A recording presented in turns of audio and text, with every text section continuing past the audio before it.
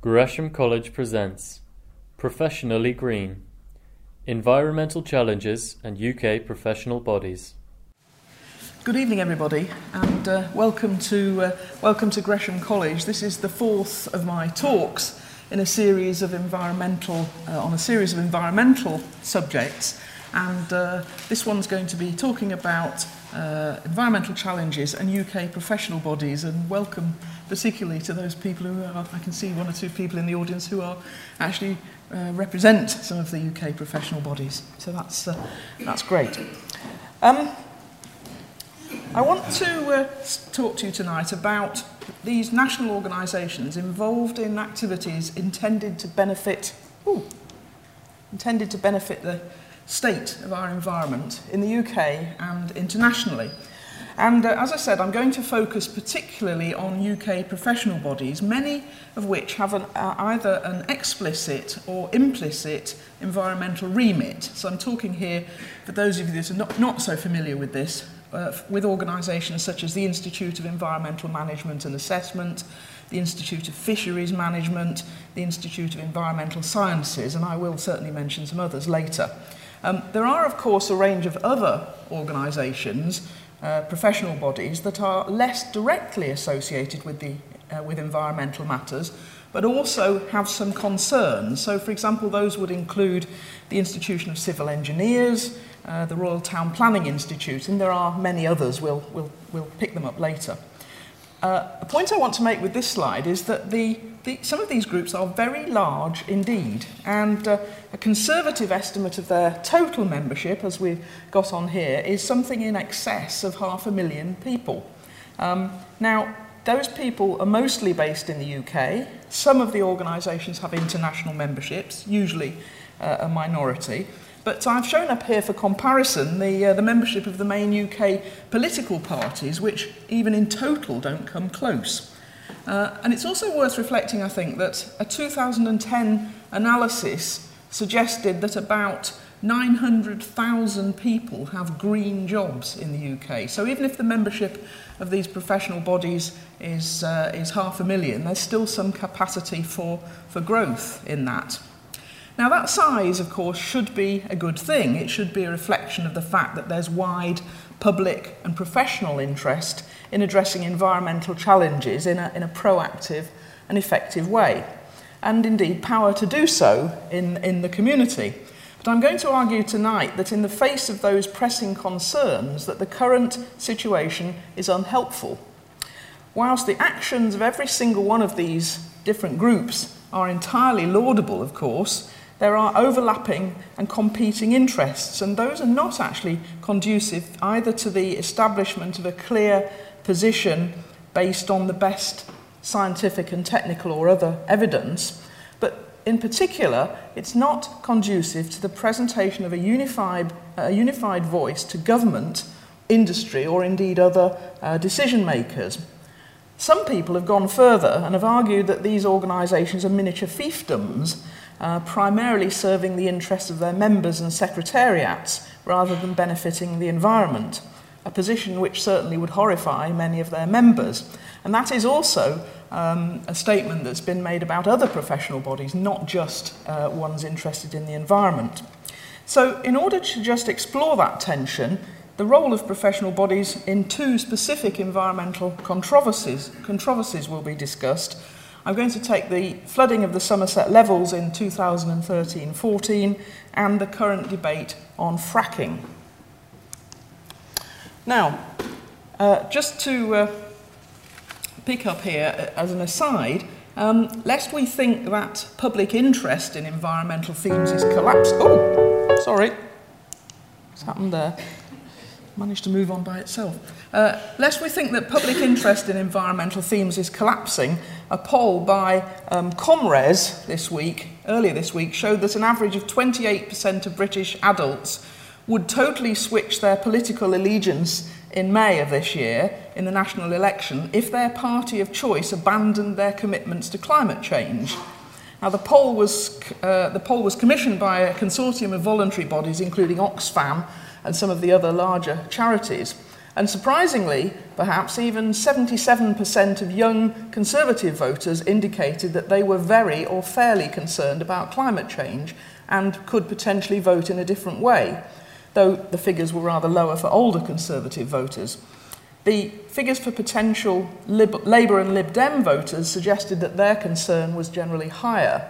And overall, 58% of the 2,000 people who were polled said that they wanted to hear the leader of their chosen party make a strong commitment to climate targets. Now that's perhaps food for thought, even if statements in polls are not entirely accurate depictions of people's subsequent actions. I should say too that that poll also mirrors my own analysis of the views of some 80 people working in various environmentally related professions, as expressed in structured interviews with me over the last 12 months. And I put the Wordle here, just summarising their thoughts on critical issues for the UK. It draws out, obviously, the key role of climate change in their thinking, but also touches on some of the other areas of interest. For example, so there's a strong interest in water-related challenges. I wouldn't, of course, hold this to be a representative sample. This is people already having expressed an interest in environmental matters. Now, I'm going to look at the Somerset levels, as I said, before drawing out some conclusions, and I want to start off by setting the scene by showing you some imagery associated with the event.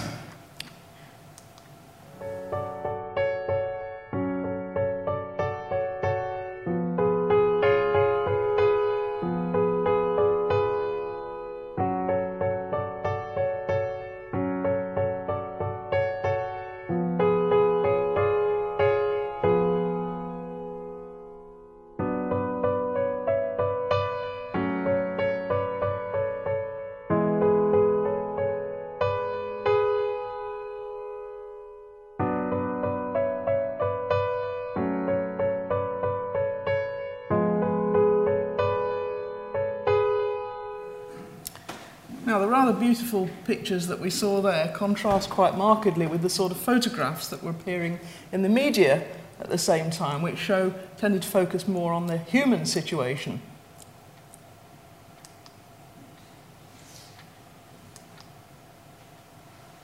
This is surely not an image that, an image that many people would find rather disturbing.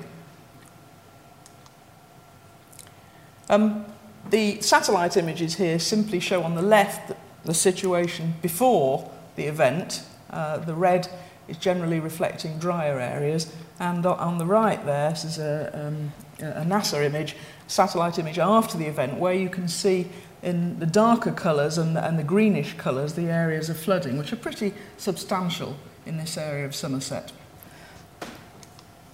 And here we see a rather more real colour image. Again showing areas of black, but the lighter areas of green, areas of water that were rich in sediment moving through these rivers. Now, we've all seen, I'm sure, the sort of the stoicism of the villagers when interviewed on the television, at least initially, followed by increasingly stressed protests as the water levels rose inexorably. And you'll probably remember too the rather moving sight of desperate farmers moving livestock with assistance from across the country, and then the deployment of the military, we saw in the picture there, and senior politicians, I think, senior politicians too, and there's the Prince of Wales, some in very new Wellington boots, I hasten to say, arriving to interview people, and an almighty argument developing between government ministers about what should be done about it after the waters receded. Now that, of course, is a situation that's played out across the UK several times over the last few years, though in this case with some complexity arising from the local geography.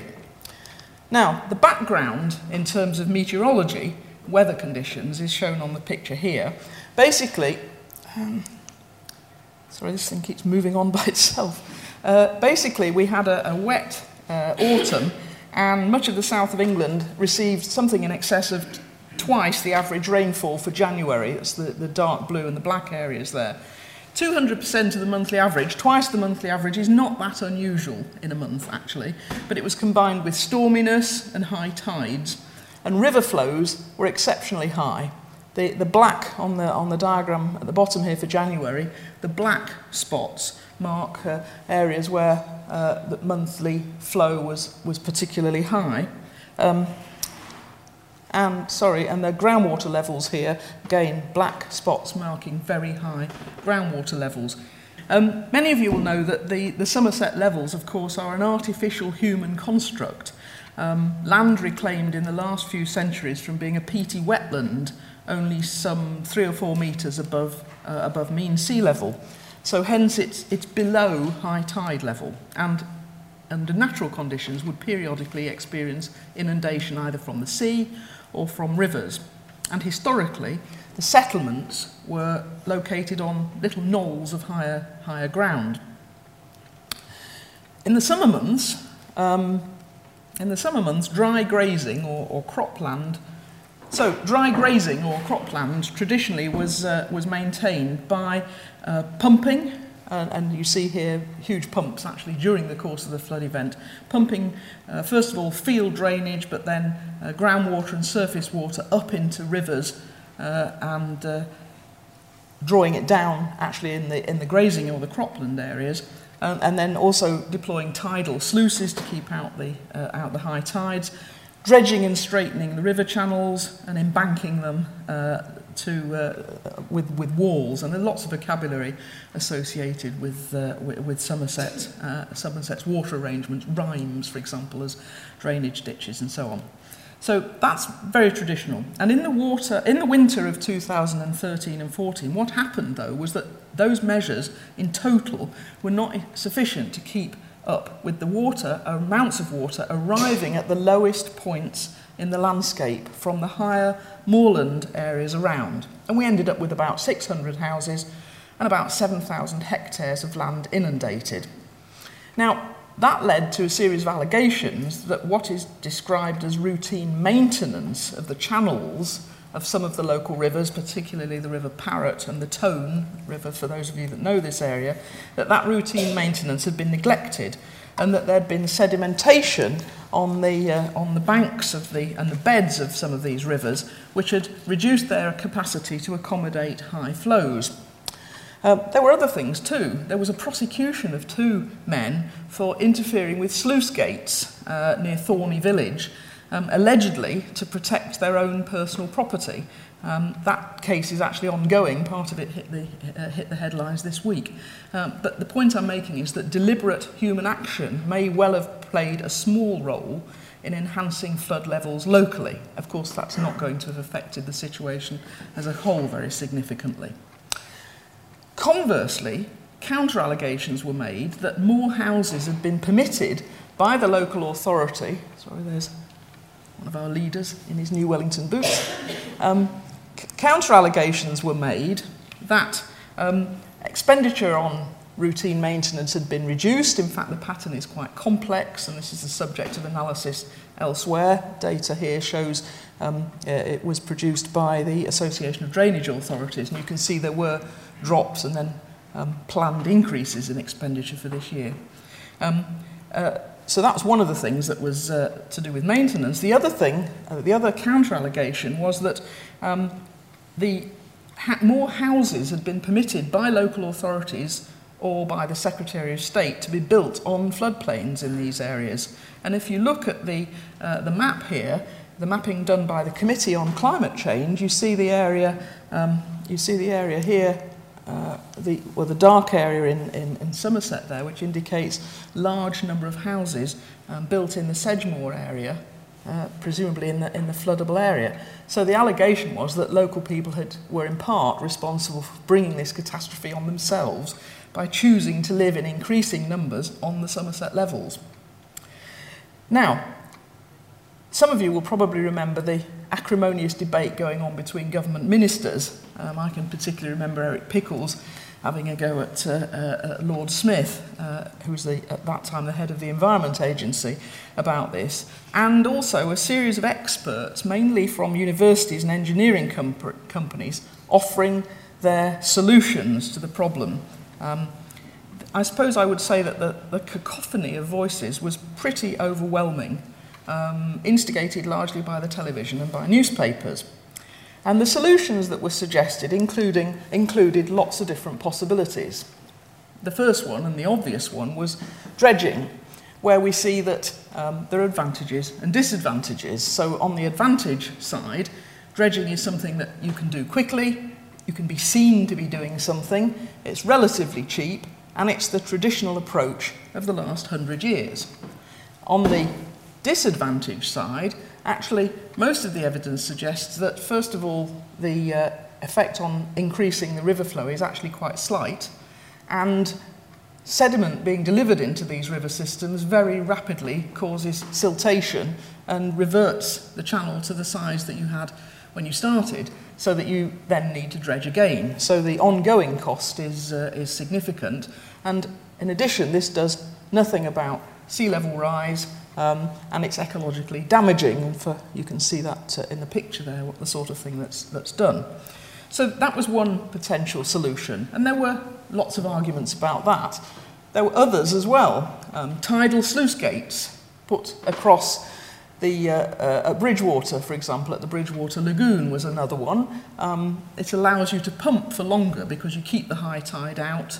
You let the water out at low tide, you keep low volumes inside the system and prevent seawater coming back up river. So that's another possibility.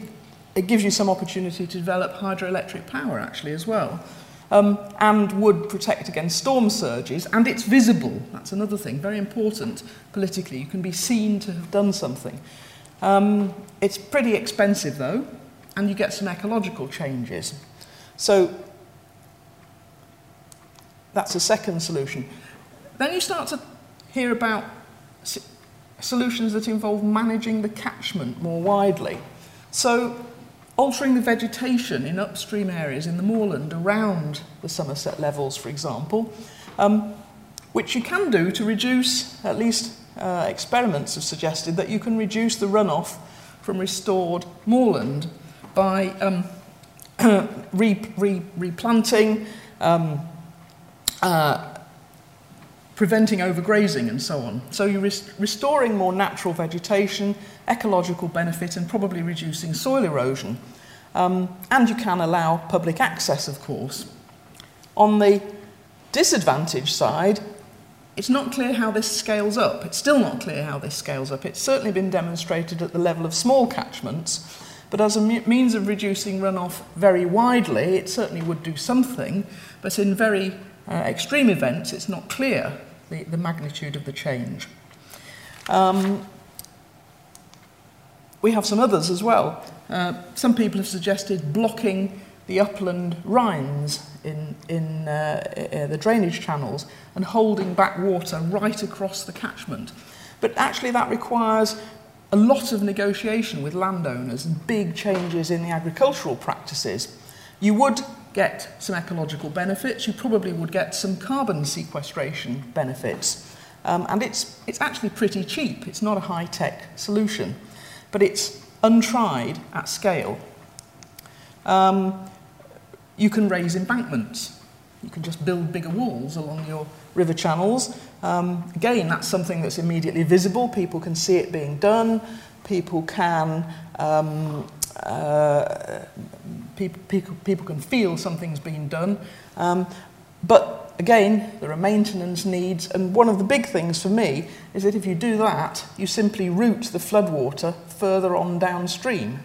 I haven't analysed who that would affect in Somerset, but if they do that in upland, upstream parts of river channels, the residents downstream are not going to be particularly pleased. So there's a knock-on effect. You can flood-proof houses. Again, you can put individual flood-proofing measures, and I don't mean sandbags, which are universally useless, but again, something that's visible, and politicians in particular, like to see them being deployed. But you can flood-proof houses up to the level of about 1 metre of water. Now, we're on the margins of that here because some of the water was more than 1 metre deep. If the water reaches more than 1 metre deep, The combined weight of it is likely, though, to demolish your house if you try and keep it out by protecting the lower parts of the walls of your house.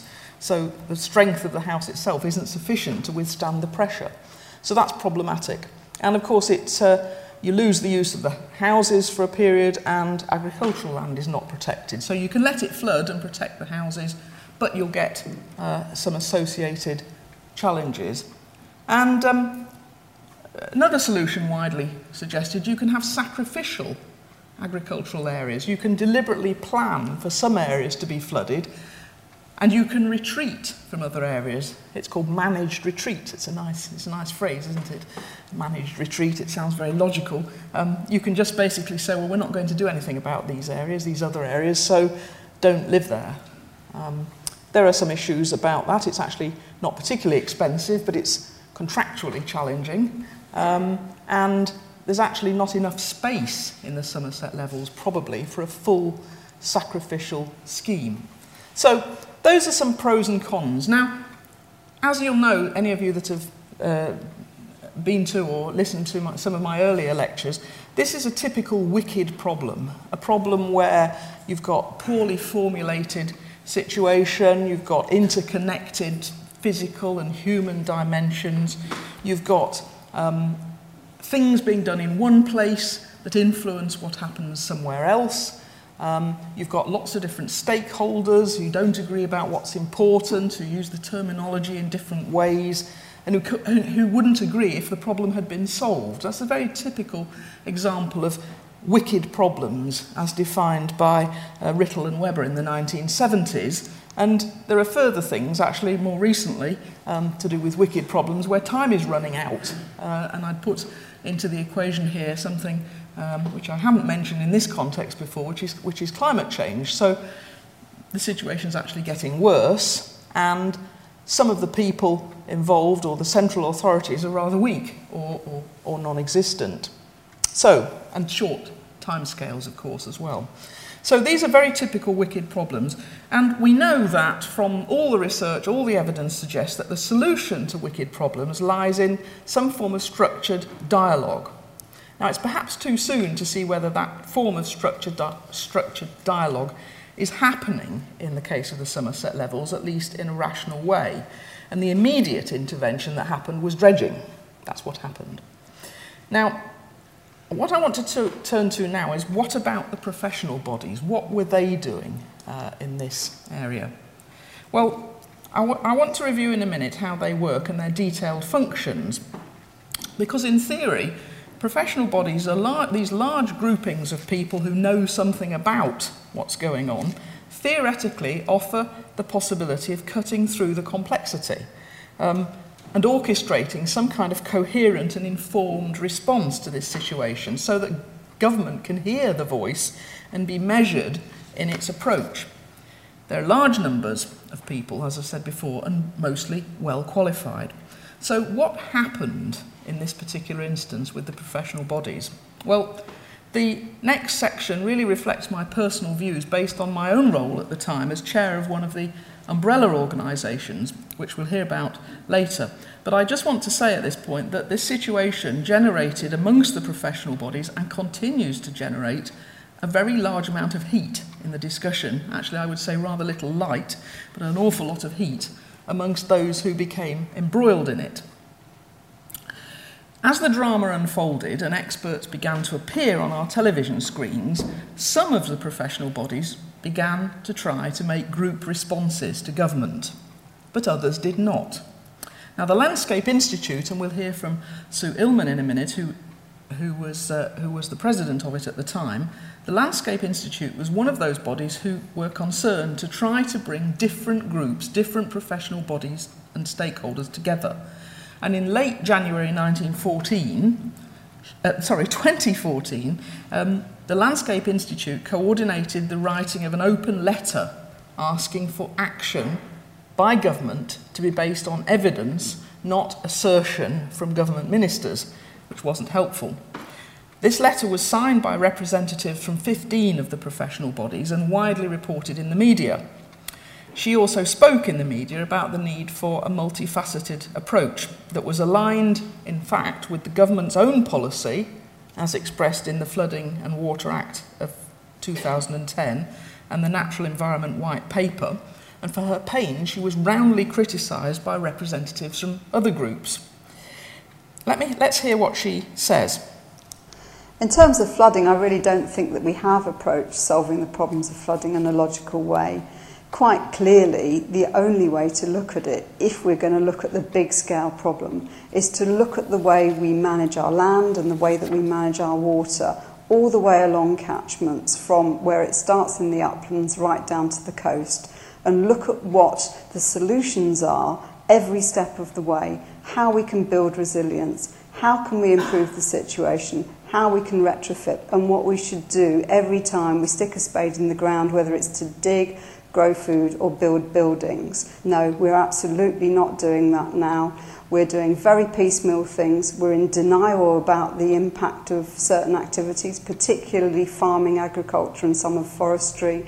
We don't understand that dredging only solves siltation problems caused by bad management practices. So no, we're not getting it and we're not joining it up. Now you can see there Sue Illman, the president of the Landscape Institute, making an appeal, a cross-sectoral appeal for joining up different groups, different approaches and different people. She mentions the foresters, she touches on the role of farmers, engineers and so on.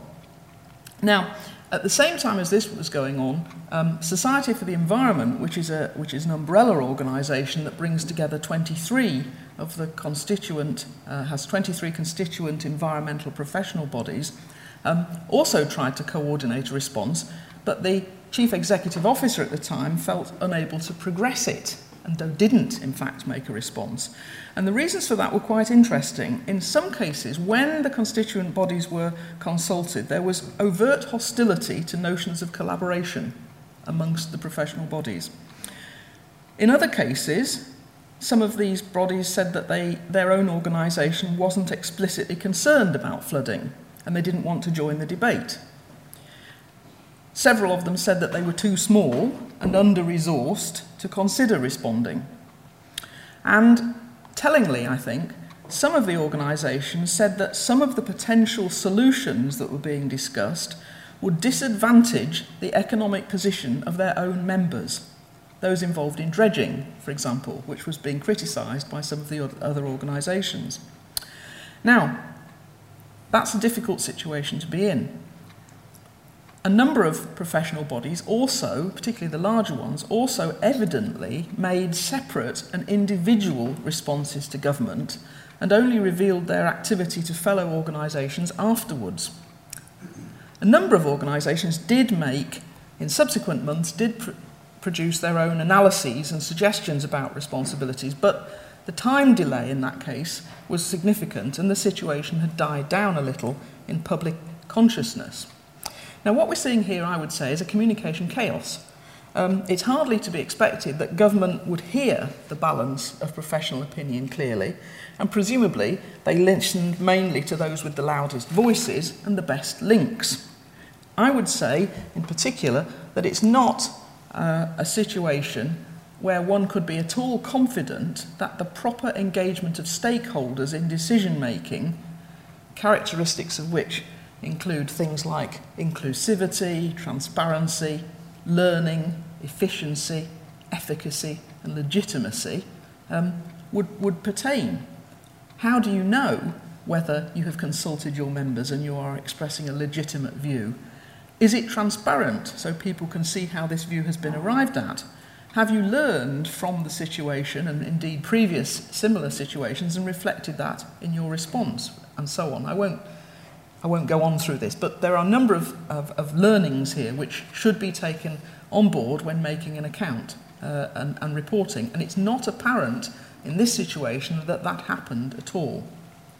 Now, let me just look at professional and other bodies, similar organisations, in a little more detail, just to reflect on what might be done to improve the situation.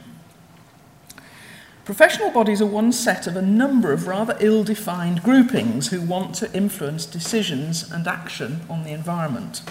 And the wider group includes the people on here.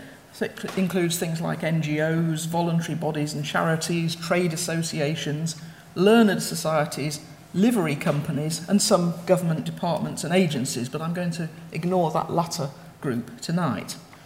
Now, the first group, the national environmental charities and voluntary bodies, are in some ways the most interesting and diverse of the groups, and there are certainly hundreds of them operating in the UK at national level, and probably thousands at local level. I'm going to give you a sort of subliminal listing.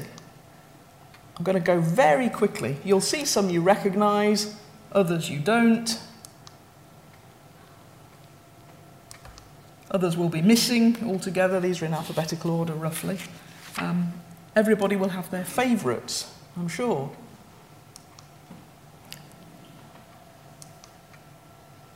I've got the Green Party on there. Not quite sure why, but we'll come back to that. Classification difficulties in a minute. You see, I'm still going, I've only got to I. All of these organisations have at least a national office in the UK. I like Red Squirrels in South Scotland, which has a national office. One of my favourites here is on the left. I love the idea of the Tortoise Trust. Campaigns against illegal collecting and trade of tortoises. The one on the right is just an example of one that has a much more radical agenda, Earth First. Talks about promoting direct action, gives some very interesting information on the website about all sorts of interesting activities, including how to drive a digger, which would presumably come in useful if you were involved in sabotage or tunnelling, which are also suggestions for things you might do. There's another one here I find interesting, which is the Deep Green Resistance Movement. It's difficult to find out what they do, but they propose direct action and moving towards, in fact, social revolution. This one says the goals are to deprive the rich of their ability to steal from the poor and to stop those in power from destroying the planet. So this is a revolutionary agenda. So we've got a very wide range of approaches here, and in this case, just an organisation that loosely coordinates, presumably, revolution. Now, I'm going to leave you to judge where the UK professional bodies sit in this sort of spectrum from what I've called congeniality to revolution. But if we review them, they have a number of purposes. And I'm going to, Adam's in the audience, so forgive me, Adam, I'm going to make you listen to him saying what the purposes are. The IES supports its members through a number of different initiatives. Number one, it really works with knowledge sharing, so helping our members learn the latest science. We do that through our publications, through events and conferences that we run. Number two is really by helping our members network with each other, bringing them together in different forums. The third thing that the IES does is represent the sector, and that's to external stakeholders, things like government, education partners, and the civil service. The fourth thing that the IES does is act as an umbrella for a number of different smaller professional associations and initiatives. One of those is the Institute of Quality Management. We also have an education arm and a sustainability arm. The final thing the IES does is work on professional standards. We do this through our own membership structure, but also on externally validated qualifications like Chartered Environmentalist and Chartered Scientist. Now that's a summary which would probably apply to most of the professional bodies, but the balance varies from one professional body to another. So here's a second chief executive talking. As the Chartered Institute of Architectural Technologists, qualifying specialists in architectural technology, our members are in a key position to work with communities, local authorities, end users, builders, to take on the technological innovations required to affect better communities, tackling issues such as water requirements, flooding issues, because of their very nature, their discipline. So there are different emphases. Most of the professional bodies are concerned to ensure high standards of professional practice, as Francesca Berriman said there, but very few actually operate a license to practice. It's not like some of the medical professions where you have to be qualified to practice. You don't in this area. But there are at least 40 different professional bodies. There's some of the phrases that describe what they do. I won't go through all of them, but organisations which represent the interest of the professional practitioners is an interesting one, varying down to a group promoting research that underlies the profession. So different emphases here. And as I said, 40 different ones. Some titles on there, but there's too many to take in. Some of them we've heard, some of them we will hear, and others we can't touch on today. Now, superimposed onto that set, we've got other types of organisations. Very quickly, we've got learned societies. I'm sure many of you will have heard of learned societies. They're usually promoting a particular academic discipline. They often have royal patronage and a stronger emphasis on research. So we've got those. There's a few of them. I'm sure everybody's heard of the Royal Society, the Royal Geographical Society, perhaps some of the others as well, the Zoological Society of London, for example. So we've got those. Another set of organisations. We've got a third set. We've got livery companies in London, at least. Livery companies with environmental interests. There are actually hundreds, more than 100 London livery companies, very ancient roots, but with very good connections into the city. Stronger social element, in fact. Some of them have got great names, haven't they? I like the fruiterers. The one I know most about, the one I'm a member of myself, in fact, is the Water Conservators, and that has a remit which in some ways is not dissimilar to some of the professional bodies. It talks about promoting the interests of the discipline, informing the government and the public, promoting the advancement of education, and then the social environment at the bottom is very important. So that's livery companies, and then we've got trade associations, and at this point you're probably losing the will to live. We've got, I just put one up here. These are organisations which are not focused on the individual, but the group, the particular company usually, or the particular association of companies. And again, there are many, as I said, probably hundreds with environmental interests. Now, this plethora of organisations, you can think about them in overlapping sets, and I'm sure any of you that have ever studied anything to do with the environment before will be familiar with the 3-set Venn diagram. There's always 3 sets in a Venn diagram, 3 overlapping circles. This is the rather elegant, I think, depiction of a 5-set Venn diagram. It takes slightly more interpretation, actually, but just to take an example, it positions types of activity. So, for example, we see here, if you pick up charter ships towards the top of the diagram, there's only a couple of these groupings of 5 that actually offer charter ships. The professional bodies do, and then we see that some of the learned societies do. They're in the overlapping area at the top. Similarly, on the left there, charitable giving. Many of the livery companies actually give direct financial assistance to people who were in the profession, and clearly some of the NGOs do that as well.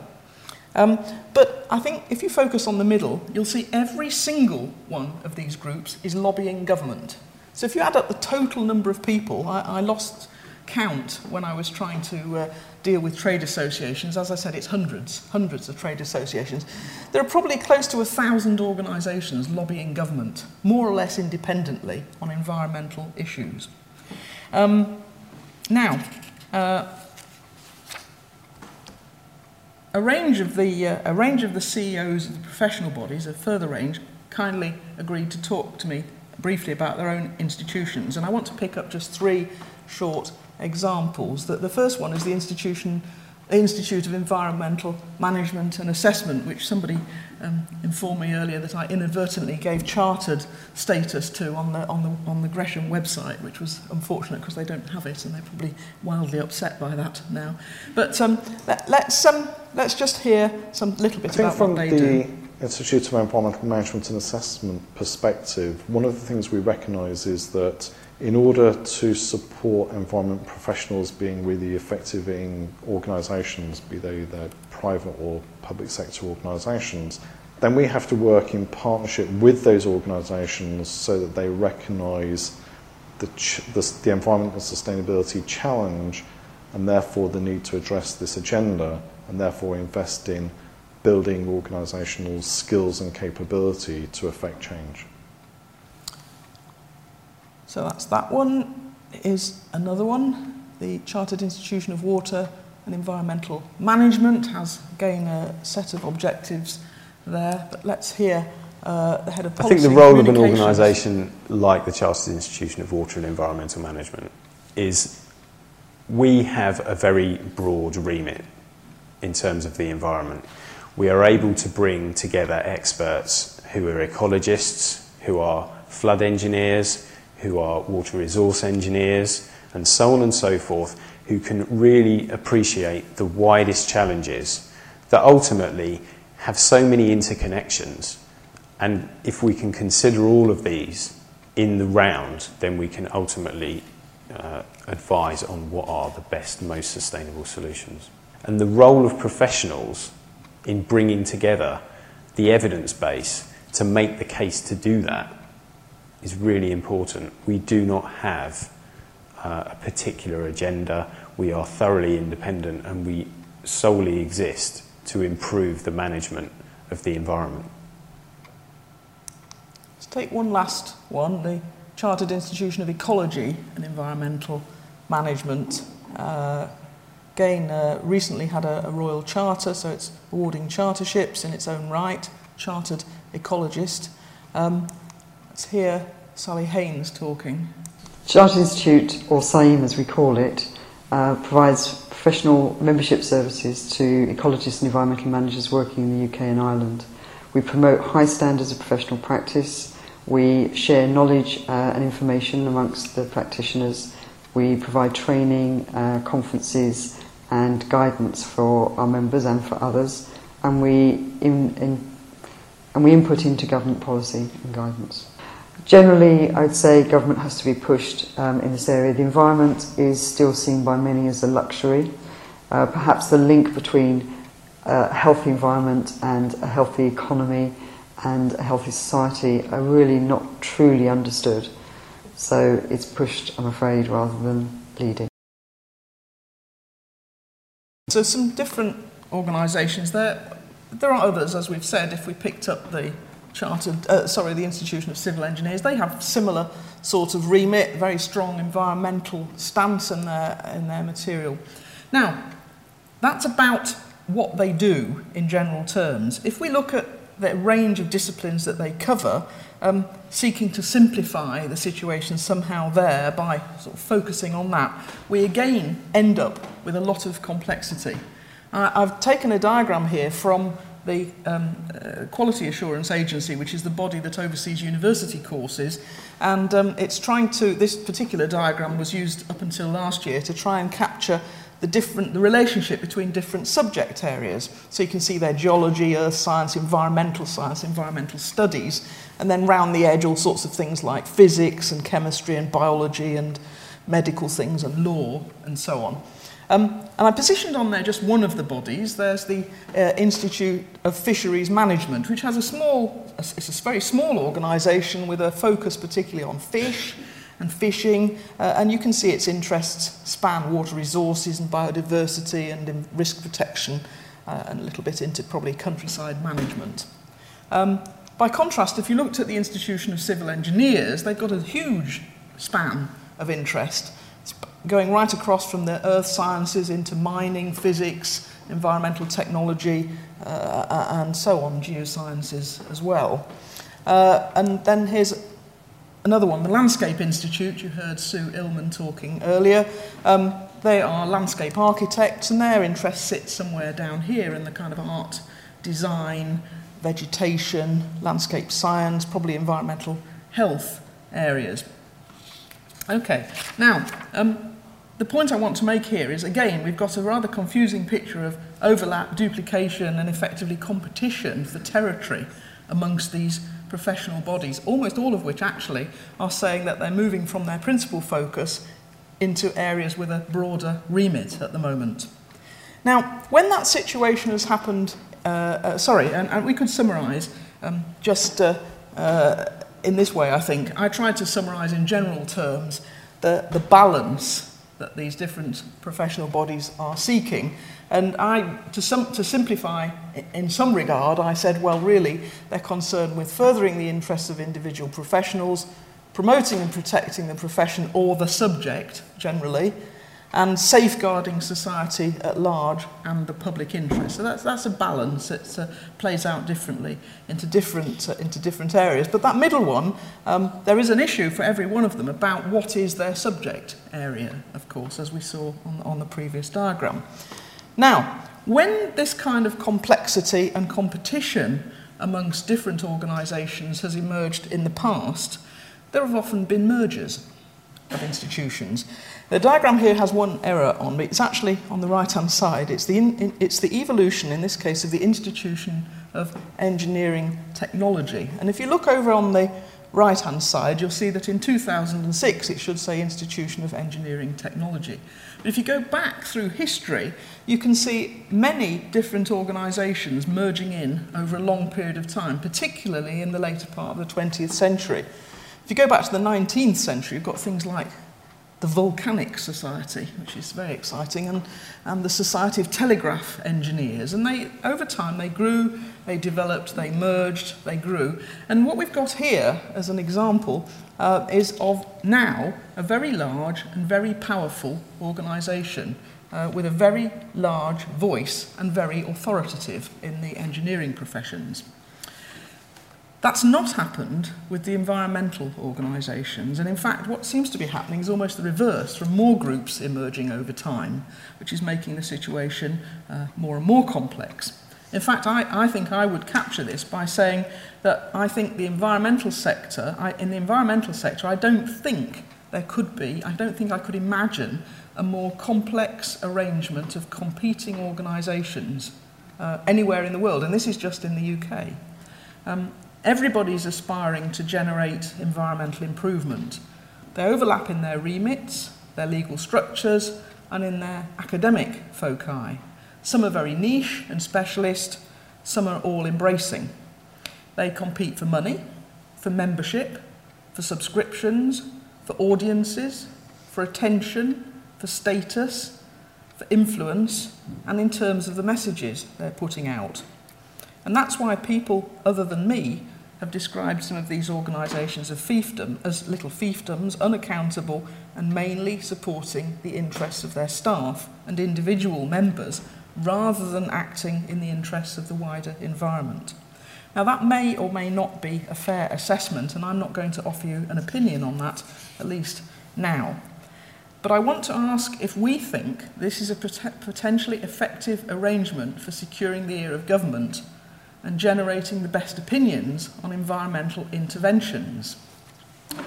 I'm going to conclude by just looking briefly at the subject of fracking, where there's a very lively current debate going on. This is fracking in Wyoming in the US. It's an area where some of the professional bodies are expressing interest, and there's been debate at a number of levels on environmental grounds. Now, probably everybody here is aware that fracking is the process of extracting fossil gas from shale deposits for use as a fuel. Unlike the gas fields under the North Sea, this gas is trapped in rocks with very low permeability and very limited fracturing. So these deposits have to be fractured by high pressure injection of water and chemical mixtures, which releases the gas, which is then captured and cleaned and fed into the grid. Now, the debate occasioned by the prospect of this has been very heated, and there's a lot of controversy. The controversy centres over a very wide range of issues. It's a wicked problem. There's the moral hazard occasioned by the development of fossil fuel, even if less atmospheric carbon is emitted than from other fossil fuel sources such as coal. There's the environmental impact of transport to and from the sites and of the drilling. there's the potential for damaging pollution by leakages of toxic waters. There are visual amenity impacts, including light emission from flaring gas. There's damage to wildlife, there's seismic problems, small earthquakes, there's noise, and there's dust. Now, for some commentators, the future energy security is the overarching priority, together with the opportunity to generate wealth from selling gas and to reduce the cost of energy to UK residents and businesses. And I am certain that there are professional bodies with environmental interests in the UK who would make that point, that very point, that energy security is an overwhelming interest. For others, there is a need to increase the speed of the move to a low-carbon economy in line with climate change targets, and that is supreme. And then there are local residents in areas identified as having potential resources, whether or not they're currently inside or outside national parks and so on, that are also quick to voice opinion. And to date, none of those have been, no local groups have been positive about this. Now, what I would put to you is that this issue is surely one where all of the environmental professional bodies have a legitimate interest and should be able to add constructively to the debate, optimally through collaborating. And there are, as I've said before, umbrella bodies that could help to broker this, Society for the Environment being one. I want to allow somebody from Society for the Environment just to speak briefly. The Society for the Environment really has two roles. One is actually running the register of chartered environmentalists, and the benefit of this is that it gives professional status to experts in the environmental field. And the other job of Society for the Environment is really to coordinate opinions between the various professional institutions so that they can find common ground. Well, they range widely from, for example, organisations where the main focus is the engineering world, other organisations at the other end whose main focus is ecology or forestry or water issues. So a very broad spectrum of environmental organisations. Okay, so what's being said there is that there is an umbrella body with a remit to coordinate representation externally to government and so on. However, in the case of fracking, and I'm not pointing the finger specifically at Society for the Environment or indeed any of the professional bodies, some of which have made statements about fracking, but I've not yet found any synopsis that explicitly draws together the views from more than one professional body, despite the fact that the views of environmental professionals, all environmental professionals, as we saw from my wordle at the beginning, are overwhelmingly reflected in concerns about climate change, and almost every professional body mentions this somewhere in their aims and objectives.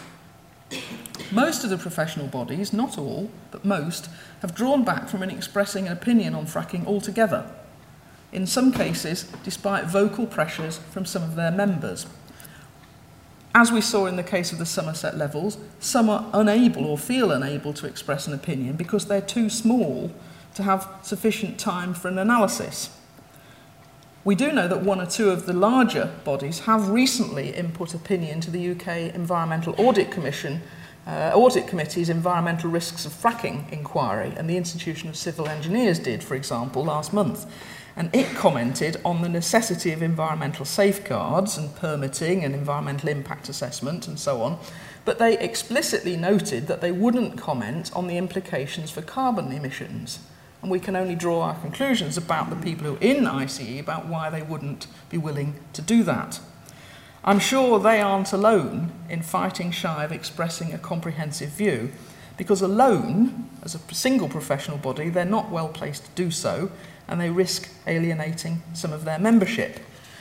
Perhaps that's just another challenge that's just too wicked.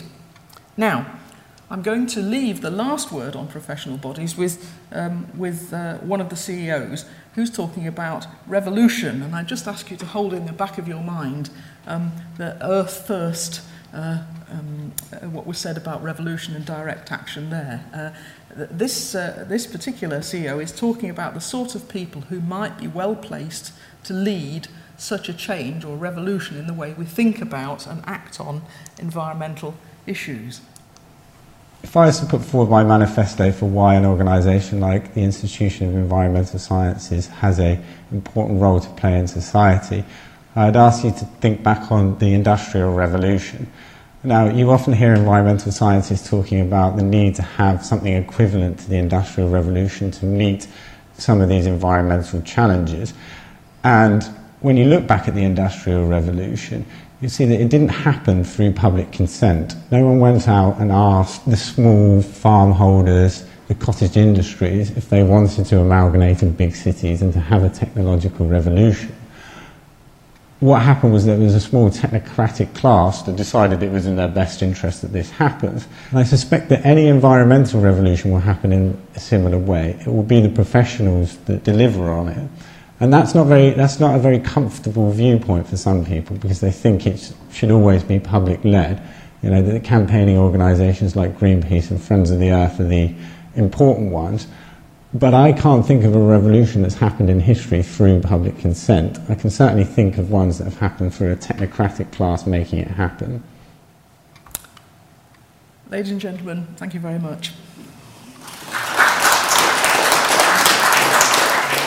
For all information, please go to gresham.ac.uk.